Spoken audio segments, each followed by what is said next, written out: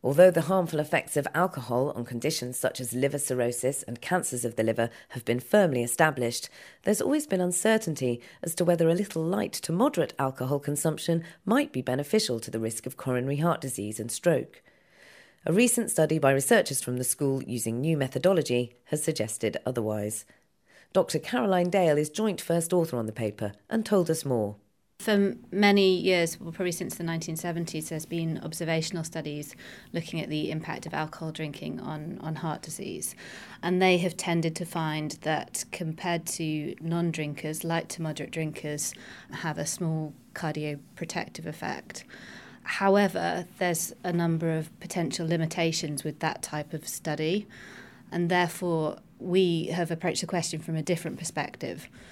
From what perspective were previous studies taken from, and how does yours change? So previous observational, traditional epidemiological studies would have asked people questionnaire data about their alcohol consumption at baseline and then waited over many years to see the rates of coronary heart disease depending on their baseline alcohol consumption. Our study is quite different in that in the recent years, more and more studies have been able to genotype their data, and that makes it possible to do a study design called Mendelian randomization, and that is the study design that we've applied in this study. So you're actually taking data from a number of studies and looking at genetic information from that to determine whether people are heavy or light drinkers. Is that right? Sort of. So we've taken data from 56 epidemiological studies, and you're right that it's all been genotyped. And we have information about a gene called ADH1B and a specific variant of that called RS1229984. And basically we use that as a tool for their level of alcohol consumption instead of the alcohol consumption per se, according to the questionnaire. Everybody would have that gene, but some people will have the A version of it and some people will have the G version of it. And if you have the A version of it, it means that you're predisposed to drink a lower amount of alcohol. As simple as that? As simple as that, yeah. But obviously we're talking on average, just because it's not a genetic determinism that we're talking about. Just because you have that gene doesn't mean it will perfectly predict it. But on average, that in the population there will be a difference between the A carriers and the non-carriers in the amount of alcohol that they drink. So as you say, 56 studies, and what's the population size across those studies? The 56 studies, across all of those, we've been able to incorporate 260,000 individuals, and the studies come from 18 different countries. So that's quite a large sample. It is a very large sample, yeah, and I guess the reason for that is because the actual difference in alcohol consumption between the A carriers and the non-carriers is relatively small. In simple terms, you can equate a Mendelian randomization study to a randomized control trial. Because genes are randomly allocated from parents to offspring, and the fact that that process is independent of common confounding factors of traditional epidemiological studies like smoking and diet, it enables you to have two groups in the population that are effectively randomized.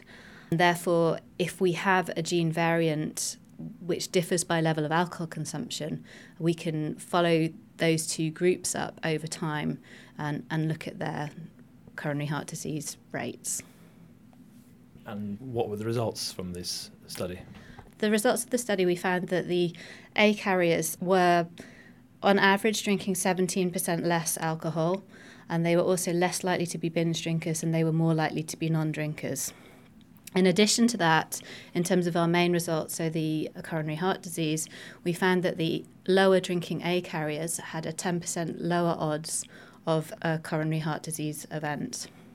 So this seems to contradict the observational studies, which unfortunately suggest that a little bit of drinking isn't a bad thing, might be a good thing. Mm-hmm.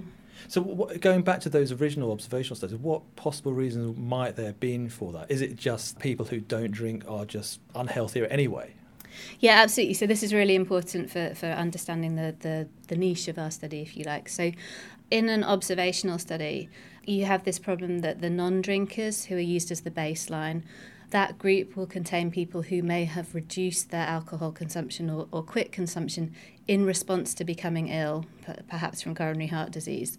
And therefore, if you like, that group of non-drinkers is effectively polluted by people that previously were drinkers, and therefore the coronary heart disease risk that they experience is not actually a true reflection of perhaps what the risk is really would be with non-drinking. And so therefore when you're comparing other groups to that baseline, you're getting an artificial result. In addition to that bias, there's also another problem in that the light to moderate drinkers will differ from other people in many other respects other than just their light to moderate drinking.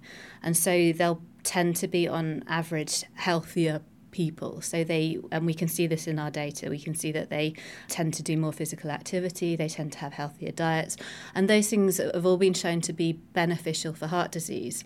So it's very difficult to disentangle, well, what is the beneficial effect? Is it really the light to moderate drinking, or is it these other sort of associated behaviours that go along with it?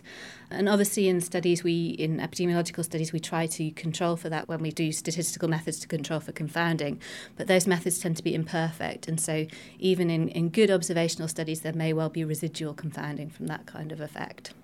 So that's coronary events. What about other health effects of drinking? In our study, we focused on cardiovascular disease, and we looked at, in addition to coronary heart disease, we looked at stroke and diabetes events, and we looked at a range of biomarkers for cardiovascular health, so including markers of inflammation, blood pressure, and markers of adiposity like BMI and waist circumference. And we found a consistent picture that the lower drinking A carriers had a preferential cardiovascular profile, so they also had lower BMI and they had lower blood pressure. What would you have done differently with this study if you could do it again? What we would like to do next, which perhaps another way to answer that, is that we'd like to get even bigger numbers. So, and I think there are opportunities and data sets available to do that. So, for example, UK Biobank. And so obviously by getting bigger numbers from a data set like UK Biobank, then we would have more events in that strata. And so we might be closer to getting a more precise estimate in that group. And did anything about the results surprise you?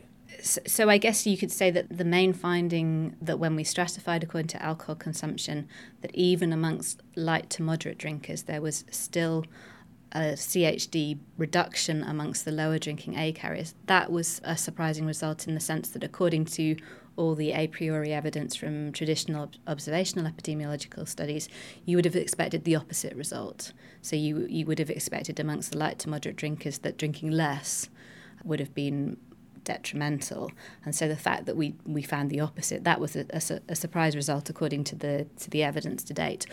In addition, though, we were surprised not to see any association with high-density lipoprotein cholesterol, which is the commonly known as the good cholesterol, because there's been good experimental evidence, or a lot of evidence, to suggest that there's a clear dose-response relationship with alcohol consumption.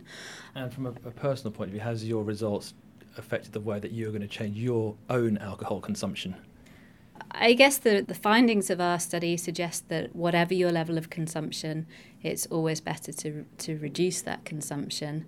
However, I think it's still a matter of individual choice.